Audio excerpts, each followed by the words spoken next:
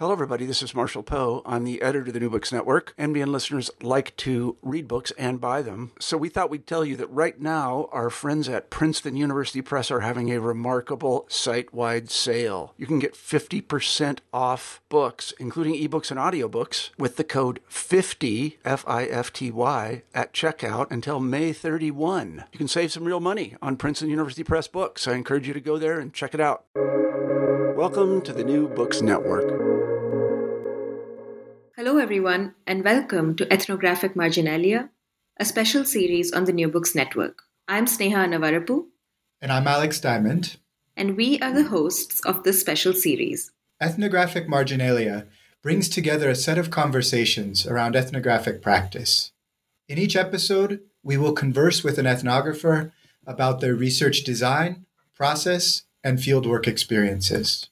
This special series centers the dilemmas, tribulations, mistakes, and pleasures that go into doing ethnographic research. We hope to use the conversations that transpire on this podcast as an opportunity to build community amongst ethnographers in various disciplines. Towards this end, we also have a website where we publish field notes, ethnographic essays, photo essays, and methodological reflections. Please visit our website, Ethnographic Marginalia, at www.ethnomarginalia.com to know more about how you can publish with us. We really look forward to hearing from you. Before we proceed with this episode, we'd also like to thank our sponsors, the Ethnography Incubator at the University of Chicago and the Lozano Long Institute for Latin American Studies at the University of Texas at Austin. And on that note, let's begin.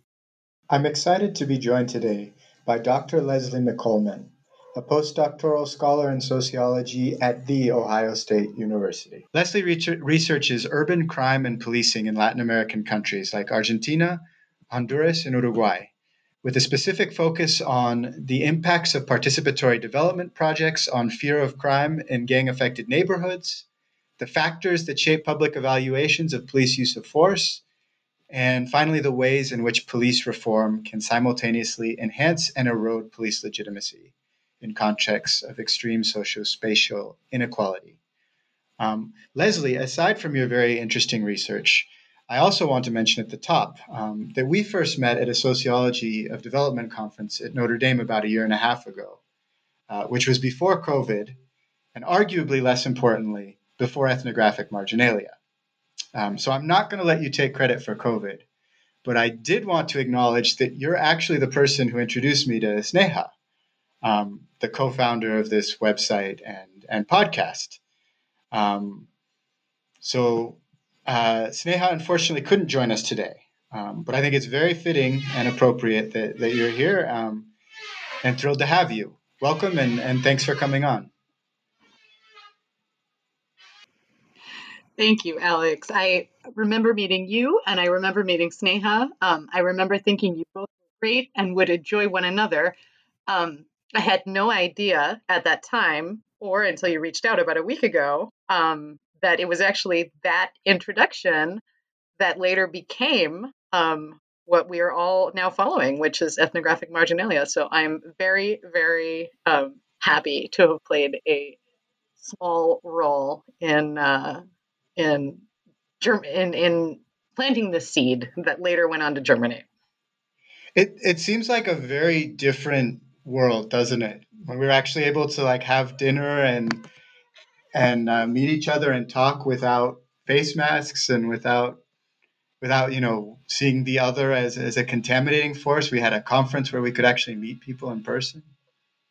Yes. I don't know how long. I keep hearing people on, news reporters and commentators say how long until we can go back to normal. And something about that rings very strange to me. Because I know, at least personally, it's going to be a long time before it feels quote unquote normal again to be in large groups of people that I don't know in close proximity. Like we were, about a year and a half ago when we all gathered together, several thousand of us, for a conference. Yeah, that's true. And I guess I would say that one advantage of this new normal, whatever normal means, is now we have the opportunity, the excuse, and it's much more normal for us to, talk now, not just record this, but to have a Zoom conversation. So it's actually in some ways easier to reconnect with conference friends. Yeah, absolutely. And I've heard that argument made by scholars and colleagues and friends in the Global South who, previous to the sort of digital democratization of U.S. conference formats, never had the means to travel, to stay at a hotel, to pay the exorbitant fees of ASA or LASA or the many conferences that we all cherish. And now can log in on Zoom, side by side with those of us who have more privileged institutional positions, and participate in those conversations. And so I think it's a strange silver lining that I would like to see continue post COVID. That's a good point. It's an interesting change that's happening. Though I do still miss those spaces that are much more, familiar and yeah. Well, anyway, Leslie, we usually begin these conversations asking our guests about their histories, how they became sociologists, ethnographers.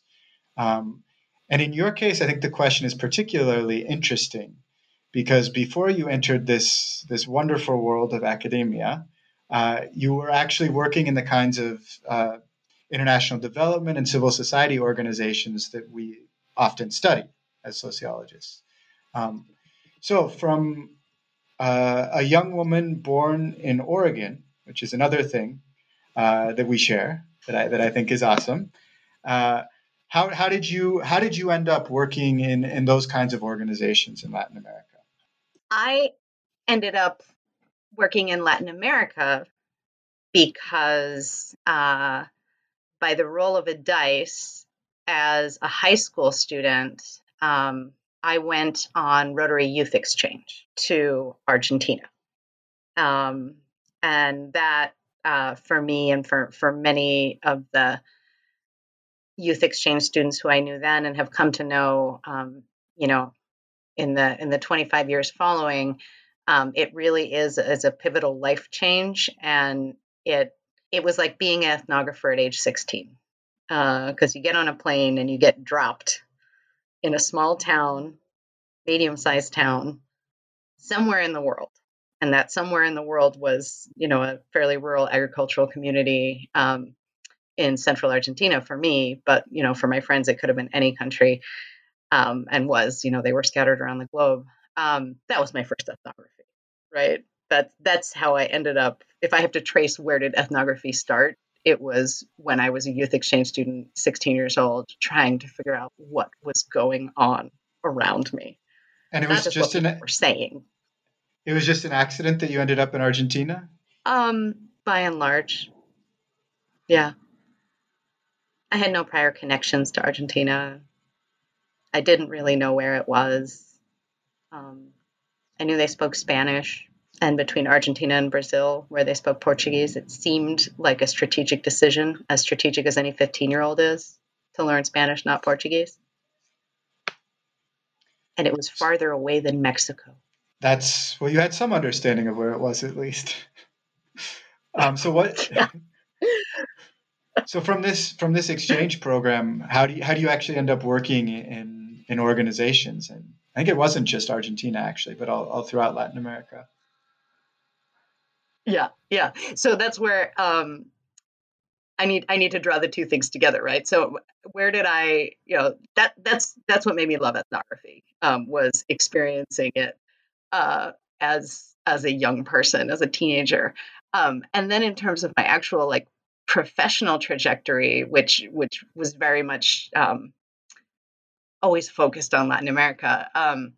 When I was in college, my first academic love was archaeology. I was an anthropology major, and I wanted to, study past civilizations and excavate, on dig sites and study material culture and the things that past communities had left behind, for us to interpret and make sense of and disentangle those social realities that left no written record. But as I discovered, in parallel with my early passion for social justice, there just aren't a lot of archaeologists who work with living people today.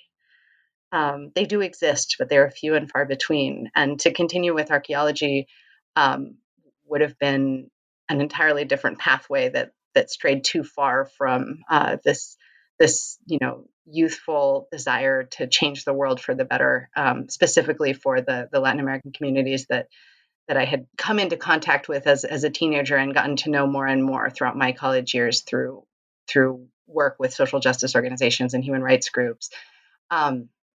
So, I finished college, and at that point, I have a degree in hand in anthropology, which archaeology is one branch of anthropology. But later in my undergraduate, I started to move more towards cultural anthropology, and I set off to tackle global injustice in Latin America.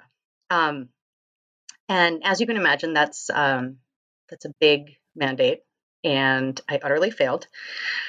But along the way, I found a foothold in civil society organizations, and specifically working with a development organization in Panama that was sort of at the intersection of rural development and education.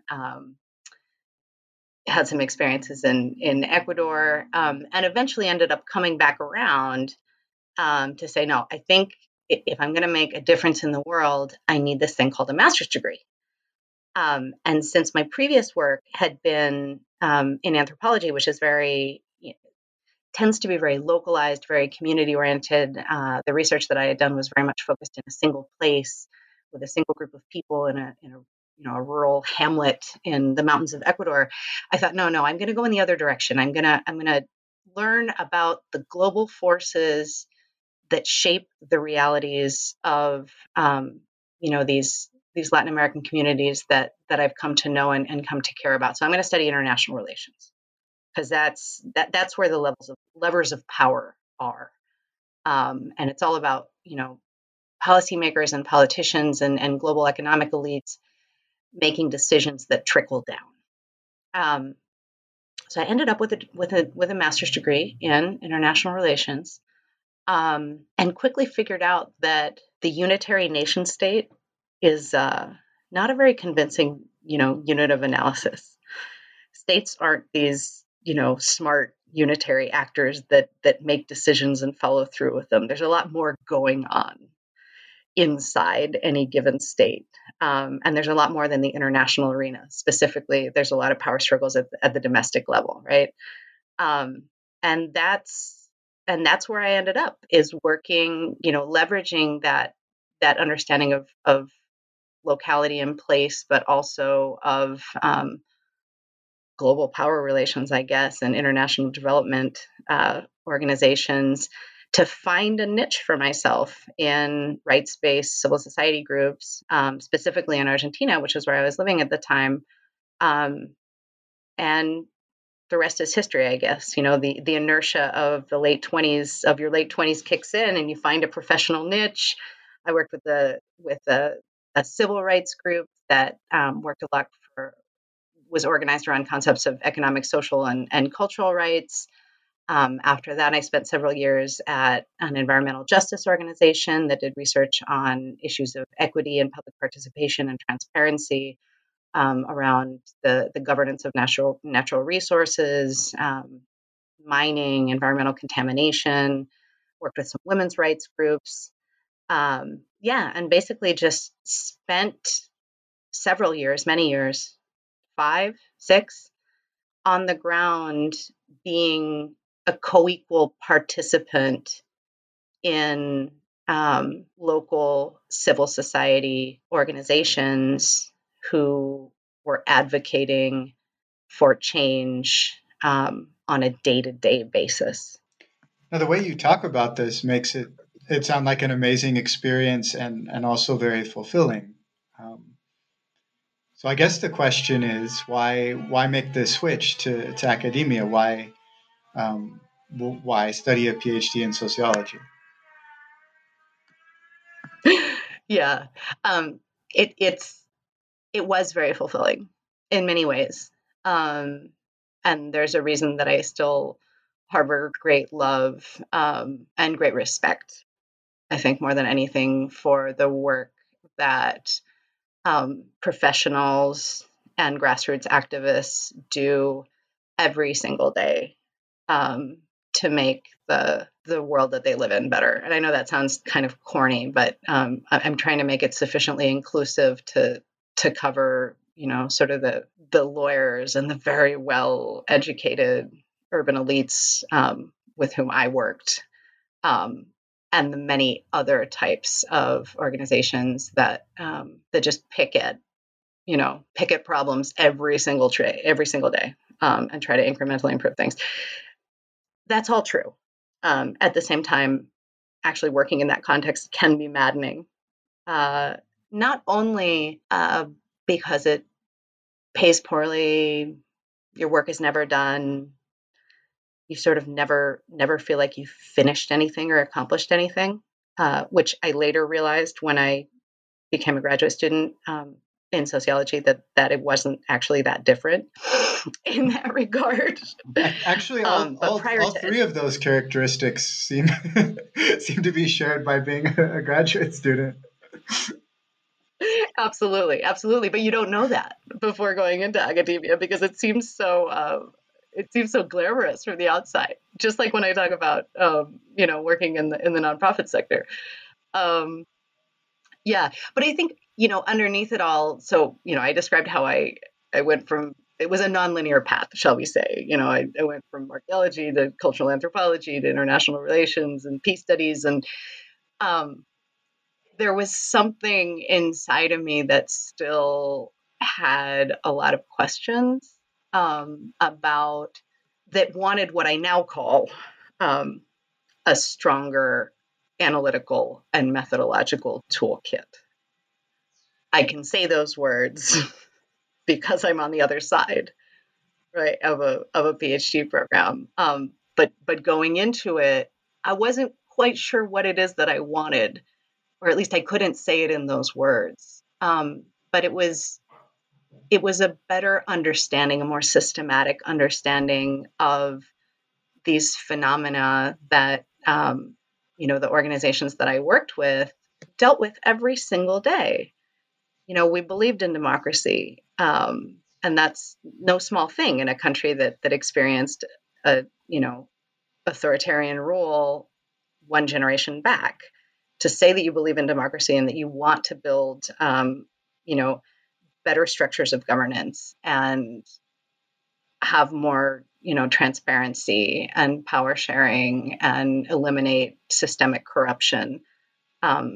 It's a day-to-day reality, but those are big ideas. And how do you actually do that? We were trying,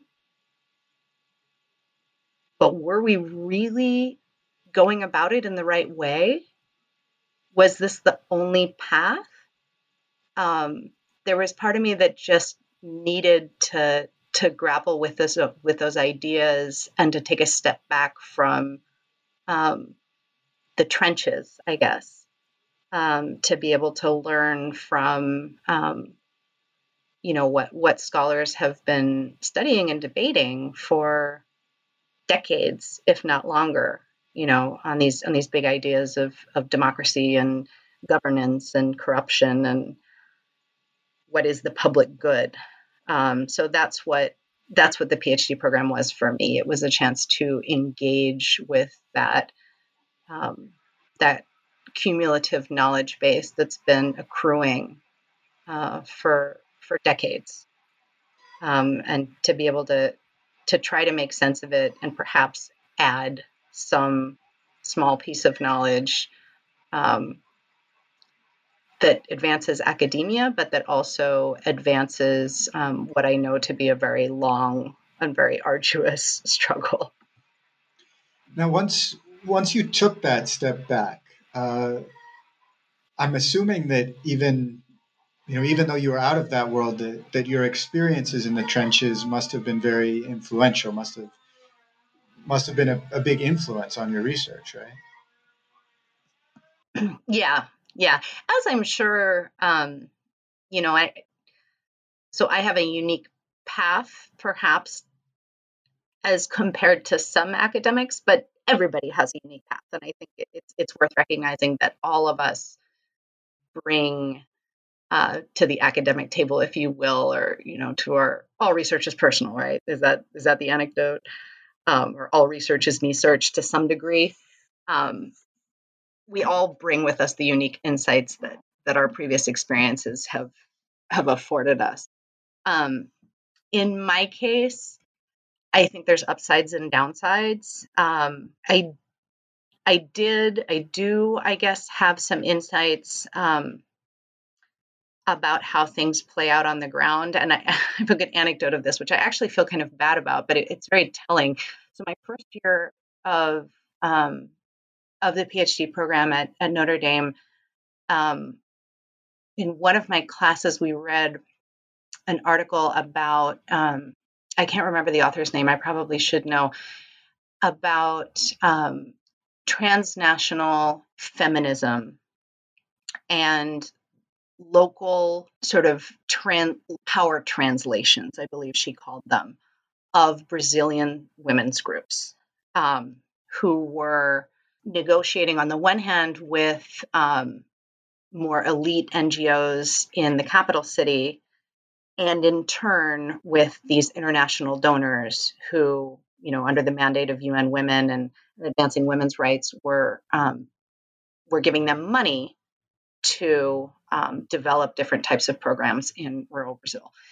And she had this amazing, very systematic, very ethnographic, walking you through what those power negotiations looked like at every instance, and the agency of different groups, but also the constraints. So like a very, very sociological perspective. And I got to the end and I was like, no shit, everybody knows this. And that's where I think my personal background or my particular path is evident, because that's not no shit. And sorry if I shouldn't swear on the podcast, but those are my exact thoughts at that moment. We're swear words friendly on this podcast.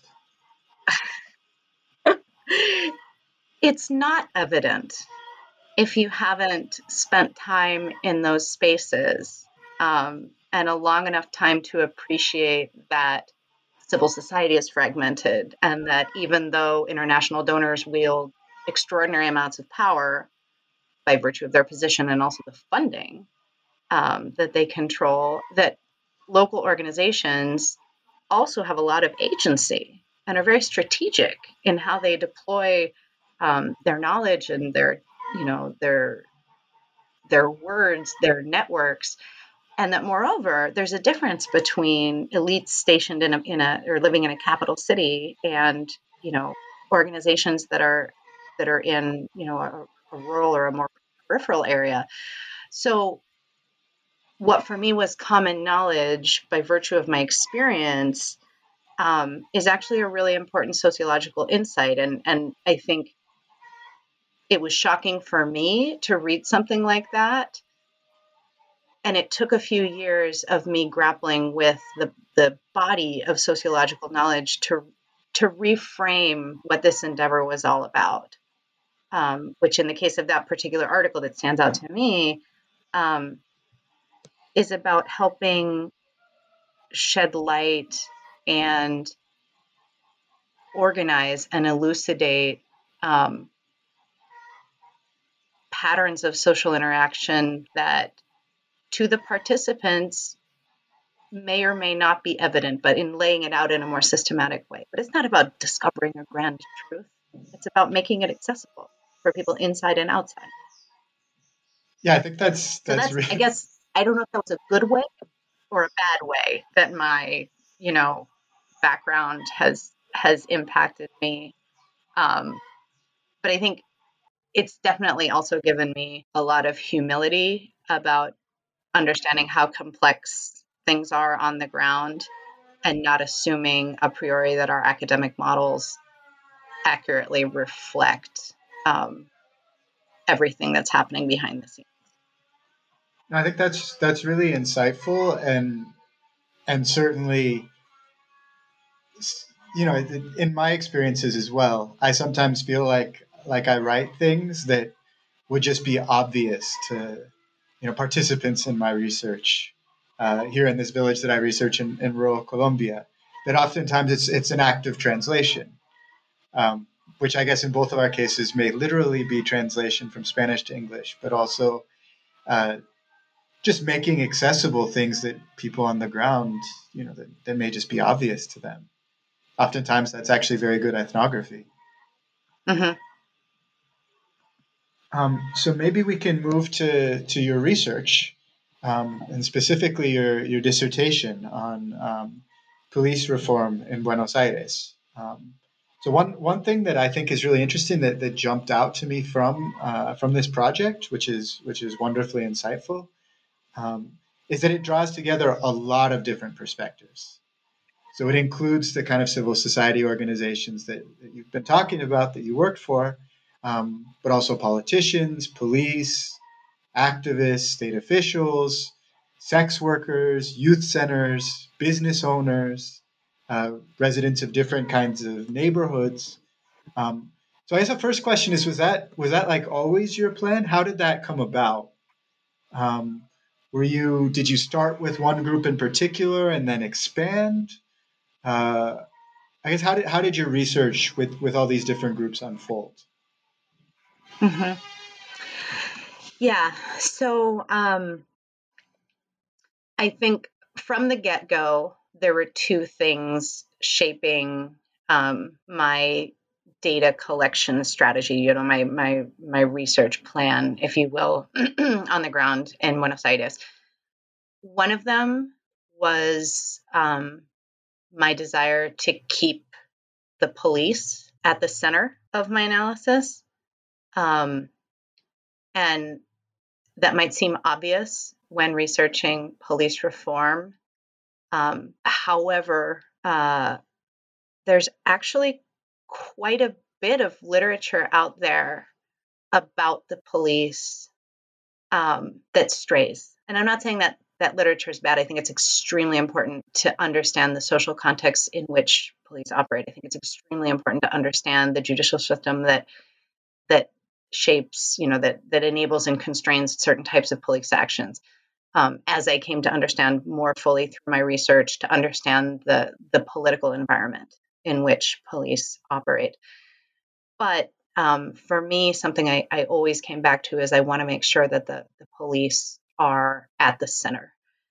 The other thing that was present, when I hit the ground and started running in the field, and that I kept throughout, was I never envisioned my research with a qualitative survey logic, if that makes sense. I never envisioned having a representative sample or a quasi-representative sample of XYZ number of, people from different groups, and on the basis of similarities and differences, contrasting what those groups think. I do think that style of research is really important and can illuminate a lot of things, but that was clearly not what I was doing. Instead, what I wanted to do, and keeping the police at the center, was much more Bourdieusian. It was much more about reconstructing those networks of sociability and exchange, mutual recognition, contention that in which the police operate. So in that sense, as I began to get a clearer picture of the types of groups that the police are interacting with, the types of groups that really shape police practices, it started to come into view who I needed to be speaking to that I hadn't originally anticipated. And so, you said sort of two examples. One, civil society / activist organizations. Because I returned to Argentina, where I had lived before, which is not a coincidence, to do my dissertation research, those organizations were already very much on my radar, and were fairly easy to access because I understood sort of who was who and how to get an inroad to be able to speak with people who were longtime human rights activists and who had been thinking about and working on issues of policing for many years. Other groups that I did not initially have on my radar, for example, in the chapter you read, I draw pretty heavily on conversations with the Confederation of Sex Workers of the city of Buenos Aires, on a focus group that I did with homeless youth near one of the largest and most violent informal settlements or slums in the city. Those are groups that initially I wouldn't have recognized as key players in this sort of relational milieu with the police. But as I came to understand more how the police operated in the physical space, in the territory, on the ground, not in press releases that were going back and forth about denunciations of police violence by human rights organizations, which are part of the story. But that there were other groups that the police were systematically interacting with every day in urban space. And so as I started to disentangle those relationships, I recognized the importance of speaking to people who are members of those groups. I don't know if it's a representative sample. It's probably not. And that's okay. Yeah, I think at least in ethnography, the attempt to get some kind of representative sample is counterproductive more than anything else. What it is, from what I read, is a very nuanced account that takes many different perspectives into account, which I think is a real strength. So just out of curiosity, when you're meeting, to do an interview or to sit in on a meeting or whatever, and you're explaining your research, I can imagine that you use very different words and arguments when talking with police, sort of your primary and initial group, and homeless youth or sex workers. Did you change sort of the way that you presented yourself as a researcher? What's really interesting is yes and no, leaning more heavily towards the no. At the very beginning of my research, and I, had spent time in Argentina before, and I had done some pretty extensive pre-dissertation research, so I wasn't operating in a void. But when I first, returned to the field, if you will, to start in earnest my fairly long stint of on the ground fieldwork, it took a couple days to try to synthesize my long, dissertation proposal, long and academic, into a one-page document that gave the absolute basics of what I was interested in. And I ran it by a couple colleagues, including academics from Argentina who had done work with the police. And there's a handful of them, not very many, but they are wonderful. I learned so much from them. And I ran it by two of them and said, can I say this? Can I say these things about myself? And, I put my IRB approval number on there and my institutional affiliation, but also my questions about what had prompted, the police reforms that I was studying, and what had been their real effects on the ground, and were they legitimate or not? And I came up with a single PDF file, one page, that I sent to, I don't know, over the course of that year plus, probably 200 people. And I would print it, and I would give people a copy, including the focus group with homeless youth, the Minister of Security, members of very, very different,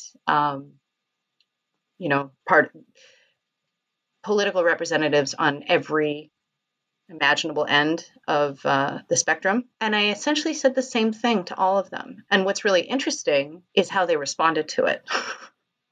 I can because imagine that was very different. I can imagine they might have responded very differently.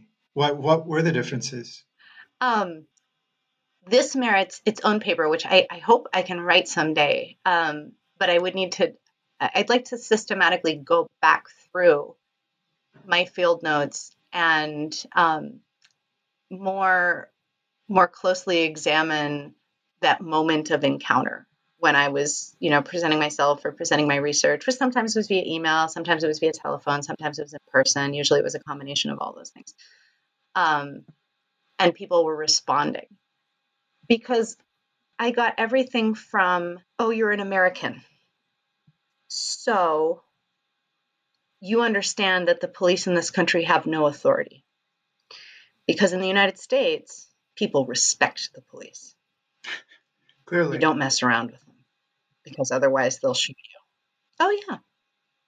I heard that too. Oh, well, you're American, so you can't possibly understand the depth of pain that collectively we still remember from the police torturing and disappearing people, including, my uncle, my grandfather, my friends, older brother, the police themselves, reading my one-page memo on why an American, PhD student in sociology would be interested in police reform in Argentina, and them saying, this is so important because the politicians are making all these decisions about the police, but nobody's accounting for the things that we know because we do this every day. Just the variety of reactions that I got and people responding, saying something about themselves and how they viewed the issues in response to this purposely fairly neutral presentation of my interest in the topic was really fascinating. That is really, really interesting in thinking about, the ethnographer and an interviewer as, your own identity as productive of data in terms of how people are responding to you. So speaking of identity, as well as an American, you are a woman. And that's, thinking of entering such masculine spaces like policing. I'm curious how you think your gender shaped your fieldwork, and how your participants related to you. Maybe not just policing. I can imagine that it was definitely a factor in terms of other groups you interacted with. Yeah. Gender is one of those things that we carry with us, right? It's a master identity. I think scholars of gender call it, that's difficult to hide upon interaction and comes with all kinds of expectations about who we are, who we aren't, and what we're doing in that place. I had the unique experience of not just being female and white and 30-something, which are all identity markers that matter. But I was also pregnant at the time that I was doing my fieldwork. So at the beginning, that was not immediately evident, and towards the end, it was very evident. And obviously, that conditioned how people interacted with me. In the case of the women that I interacted with, I think it was a nice entree, because while not all of them had children, many of them had children, and had been pregnant at some point, and so it was sort of a natural conversation starter. Mm-hmm. Furthermore, in Argentina, there aren't as many taboos about asking somebody if they're pregnant and how far along they are, as there are in the U.S. which some people might call nosy or obnoxious. I thought it was quite endearing, but people were very forthcoming about like, oh, how far along are you and what are you going to have, and when is he or she going to be born, and that was really nice point of connection, particularly with women, including many female police officers, and of course, many female politicians and activists and others with whom I interacted. With the men, and you're right that the police is a very male-dominated space. I think in some ways it was actually a little bit helpful. Helpful because I'll never know what went through their heads, the eternal bind that we face as sociologists. All I know is what they told me and what I was able to intuit from their body language, and the between the lines. But my overall sense was that not only because I was female, not only because I was fairly young, a lot of them were in their 40s, 50s, 60s, but because I was pregnant, there was something very non-threatening about me that enabled them or encouraged them even to take a slightly, I don't know if paternalistic, but sort of a fatherly role of like, I'll explain to you what's going on. You're the novice ethnographer who asks innocent questions. I very much felt that in a lot of the interactions where they would start to explain how things were and how I should be interpreting things. And then sometimes towards the end of the interview, I would sort of double back and ask those hard questions that showed them that I wasn't totally sold on what they had told me. And I had this older gentleman say like, "Ooh, you're a sharp one. I think we need to continue this conversation," right? But it's those immediate turns in the conversation where, oh, I thought you were just, absorbing wholeheartedly everything I was telling you.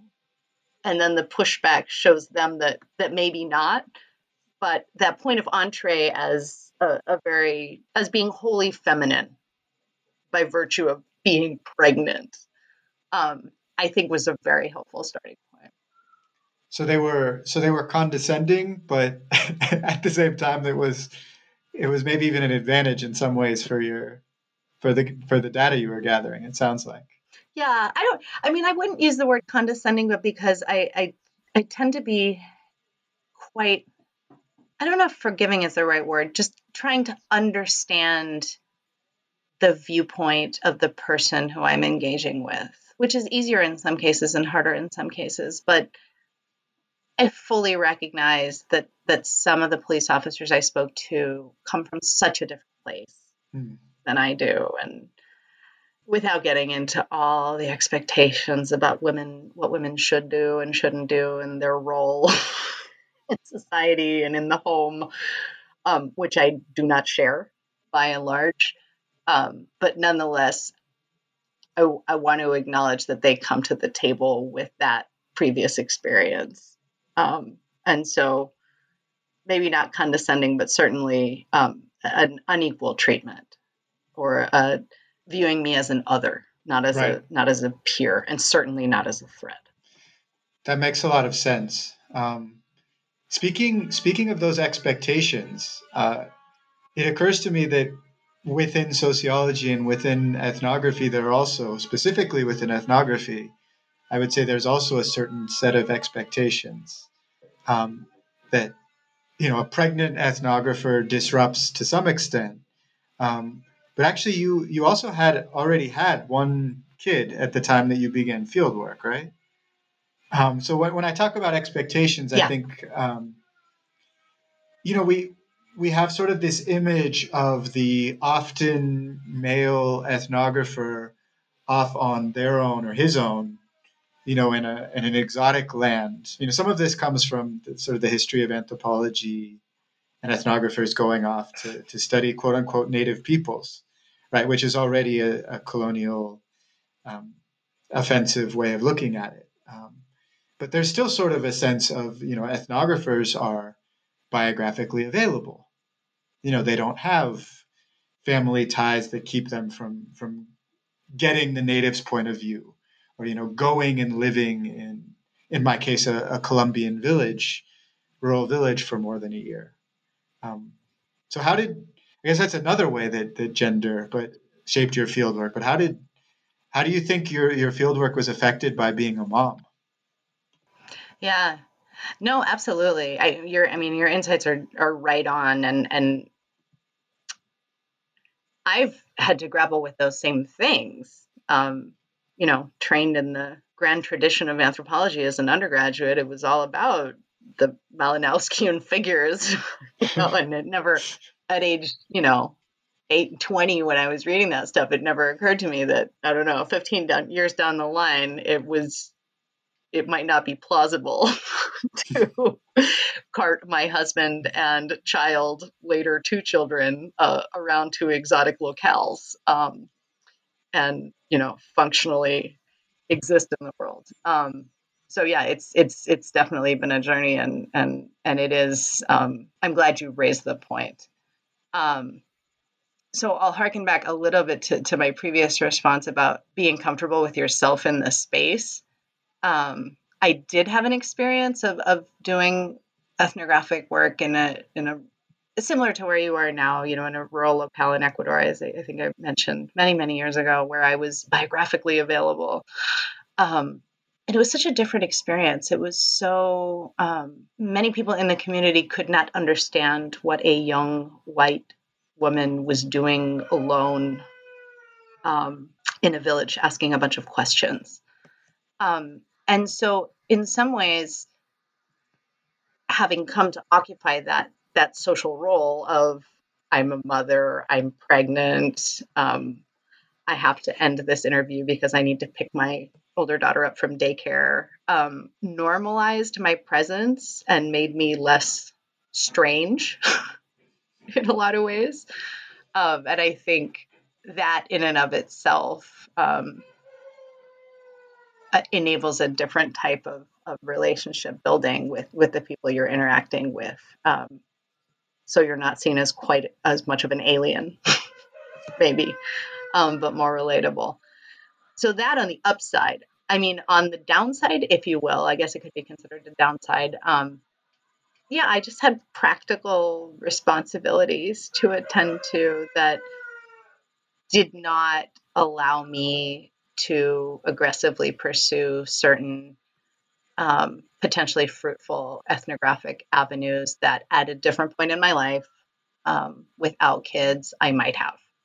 And then maybe that sounds really general. Specifically, there are some fabulous ethnographies that I can think of.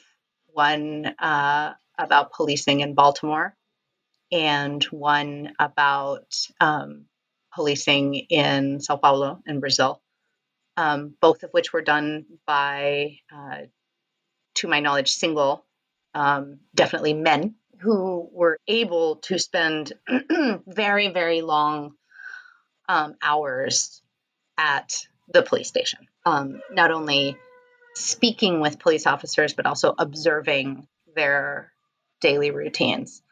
I'm a huge fan of that work. And at a different point in time, had my life been different, had my family structure been different, I might have both wanted and been able to do that. But that was just it was not functional. It's very hard to tell a 1.5-year-old, no, mommy's going to be gone 4 nights of the week because she's observing the 6 p.m. to midnight shift at the 38th police station. So I didn't take that avenue. And I hope other people do, because again, I think that work is really valuable. What I gained in return, maybe by force of circumstance, was the opportunity to dedicate those work hours and that time to observing different things, or to speaking with different people. So, despite my insistence that I wanted to put the police at the center, ironically, by not focusing 100% on police in their native environment, I was able to stitch together arguably a better understanding of the relational complex surrounding them, by which I mean, what is the influence of human rights organizations? What is the influence of street vendors? What is the influence of politicians and judges? Other people who, like me, operated to some degree on that 9-to-5 schedule. That was by and large my working hours. Although I did take my newborn daughter to half a dozen public security forums in different neighborhoods around the city.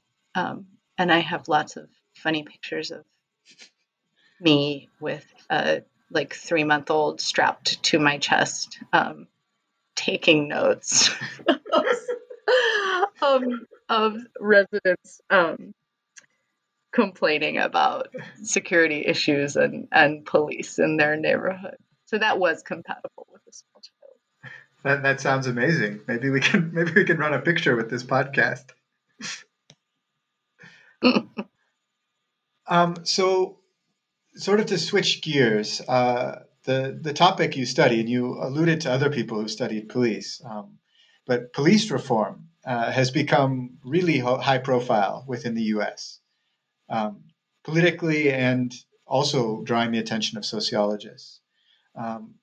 So I'm guessing, I'm not sure, but I'm guessing you probably get asked all the time what lessons your research on Argentina would have for the U.S. context, because I feel, and I think a lot of sociologists who don't study the U.S. sort of feel like a pressure to justify their work in terms of the U.S. context. And you can say whether you agree with that or not.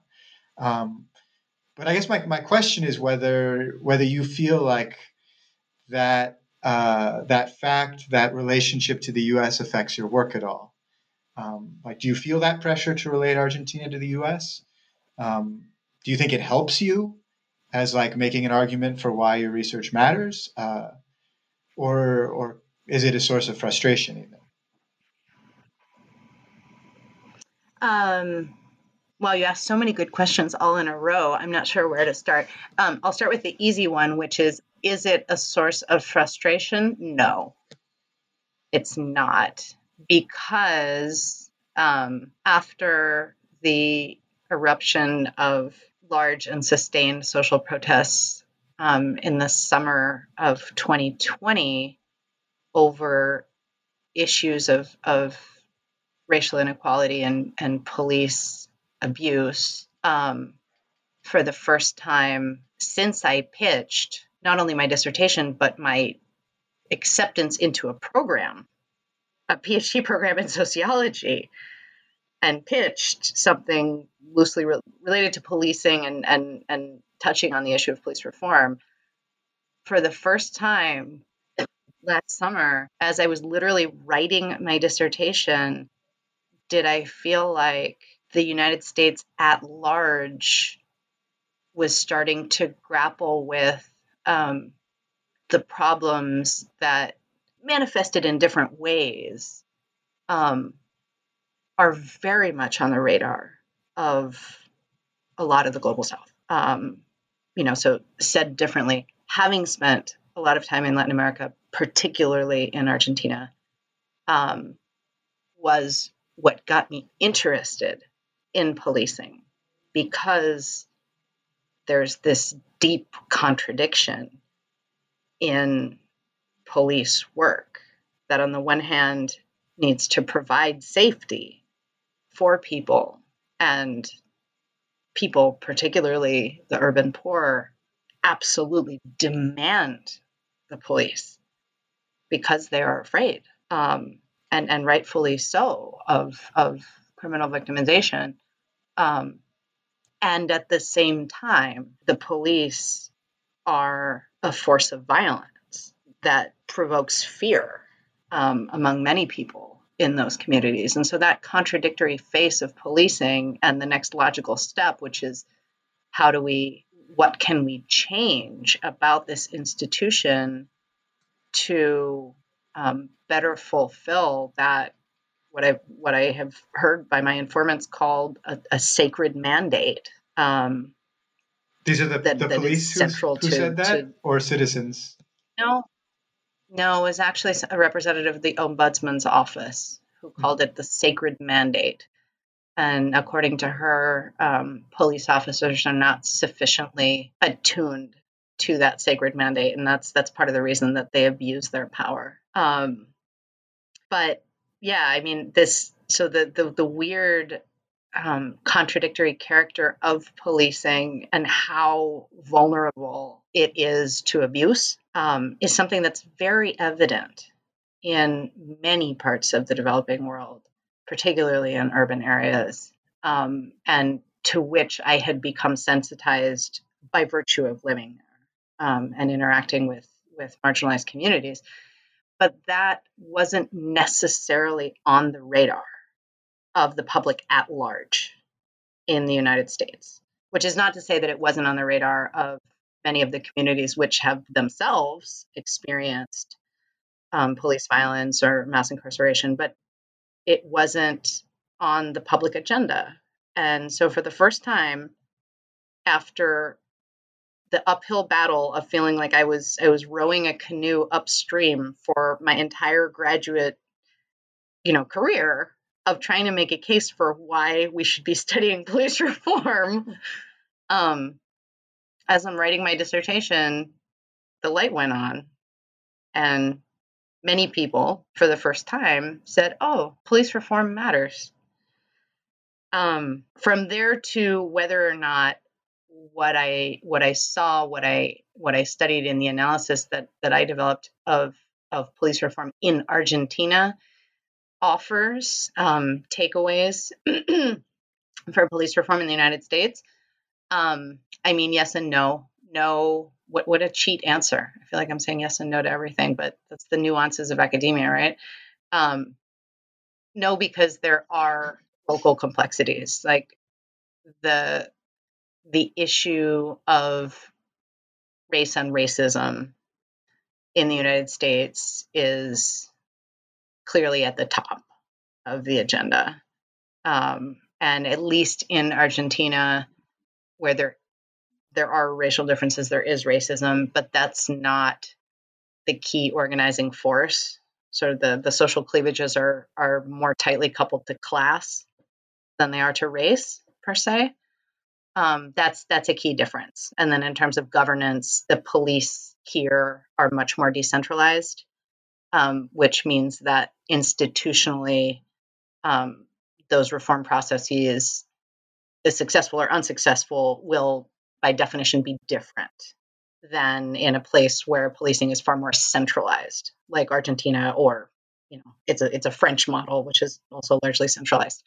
Argentina isn't totally unique, but the United States is different in that regard.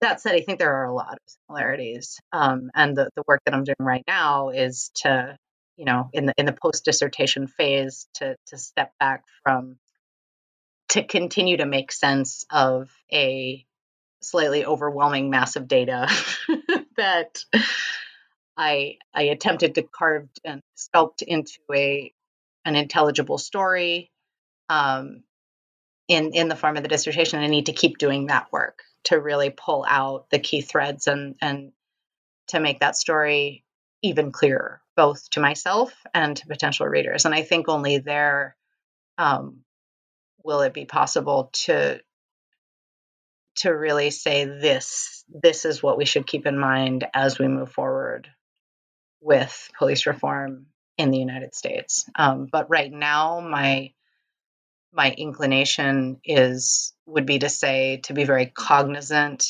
of class-based differences in expectations of what the police should do, and particularly around the issue of what criminologists refer to as urban disorder, which isn't necessarily crime. So it's not theft or robbery or larceny. It's about loitering. It's about drunkenness. It's about littering, graffiti, urinating in public space.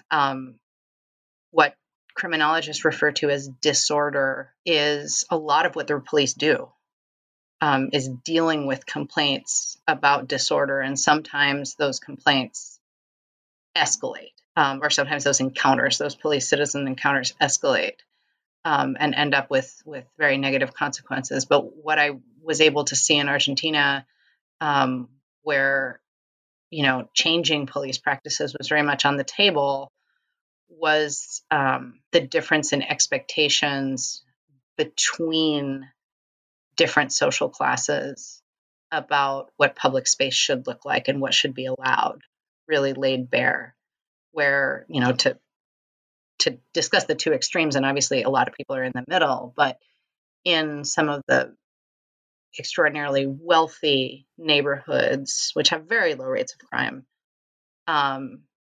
there was a huge outcry that the ability of the police to shuffle away homeless people, to arrest people who were informally selling on the street, to to take in prostitutes or sex workers, or arrest them on some sort of charge, limiting the police's ability to provide order in what they view as their safe space was very much resented.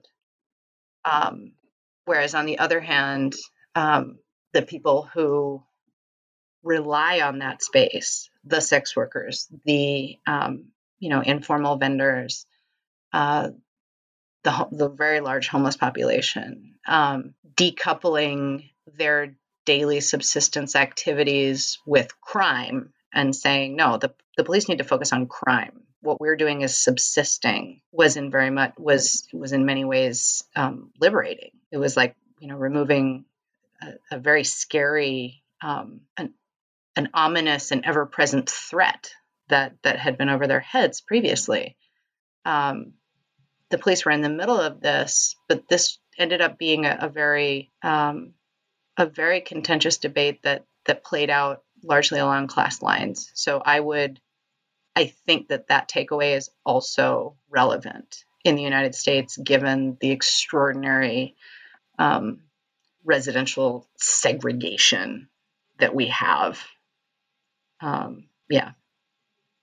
No, it sounds very relevant, and it's an important insight. I'm sure it applies to a lot of countries, in fact. So let me finish with an unfair question, because I know that you're still working on, writing up this fascinating research on police reform that you've shared with us. But just sort of as a last question, what's next? Do you have any ideas for your future research project? Yeah, so I never have a shortage of ideas, but it's all about pinning them down and figuring out which one has legs, right? Right now, I'm really excited to be starting a collaboration that looks like it will ramp up with an organization that's called Everyday Peace Indicators, EPI, which you may or may not have heard of, Alex, because they are doing a lot of work in Colombia. So this organization has a very, which is full of a bunch of sociologists and political scientists who, like us, are attuned to the importance of qualitative data gathering on the ground, but also want to be able to speak to policymakers and people who are thinking in more quantitative terms, have developed this really awesome methodology for measuring peace, kind of the opposite of what I've been doing, which is focusing on measuring violence and measuring conflict. Their focus is on measuring peace and doing so in a way that is context specific, and very much responsive to the lived realities on the ground for different communities in countries that have been affected by large scale violent conflict, like Colombia and like Sri Lanka. So I am excited to be coming on with them as a sort of a research associate, and helping with the analysis of some of the data that they've been collecting for several years about local understandings of peace. What are those indicators? How do they change over time? How do they change in response to interventions? Interventions in the sense of, global development programs, in this case, USAID funded, aimed at reconciliation and economic development, which are very, very complex social processes.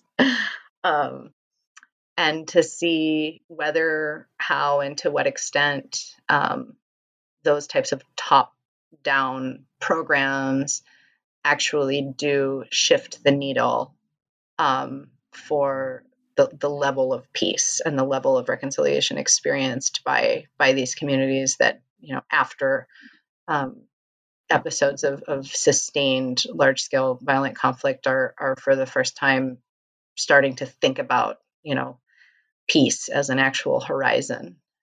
And peace is very messy. So that's the thing I'm starting to pick away at and getting excited about working on now. And then in the future, I want to pull it back to police reform in the U.S. There's a project that I've had on the back burner. It's not even, it's marinating still. And eventually I'll put it on the burner. But ironically, I've spent my entire adult life studying Latin America. I've never done systematic research on the United States. However, the majority of literature, of academic literature, sociological, criminological, and otherwise, about policing and police reform was actually produced in the United States. And as you said, tends to be fairly US-centric. What you said in general definitely applies to literature on policing, which is neither bad nor good. But what it means is that in reviewing prior research on what has been said, what hasn't been said, and how have scholars gone about understanding this process that we call police reform, I read a lot about the United States, more so than I had ever expected to. And what I discovered is that you don't have to go that far back in time to find the same patterns of political manipulation, widespread corruption, and very limited accountability about police use of force that are still commonplace, unfortunately, in much of Latin America, but were in fact commonplace in the United States as well, as recently as the 1940s and the 1950s. That has changed, which is not to say that the issue of policing is solved, because it's clearly not. But there are some things that have changed in the United States very dramatically since 80 years ago. And it makes me very, very curious about how that change really occurred. How was it that police forces became disentangled from the local political machine? I don't know. I haven't found a lot written about that particular process. And so once this project draws to a close, I think my next big personal research project is probably going to be that. Much more historical and much more domestic than I ever expected. Well, that's a fascinating question. Same with the Everyday Peace Indicators project, which also seems like maybe moving back into a little bit the sort of walking in the shoes of a practitioner, or at least directing research toward practical ends, which I think is important. So Leslie, this was a fascinating conversation. I look forward to reading as you start publishing more about your work on police reform and all these other amazing projects. So thank you so much for taking the time to speak with us here on Ethnographic Marginalia. Thank you, Alex. It's been a pleasure. Thanks for your awesome questions. And thank you to our listeners for tuning in.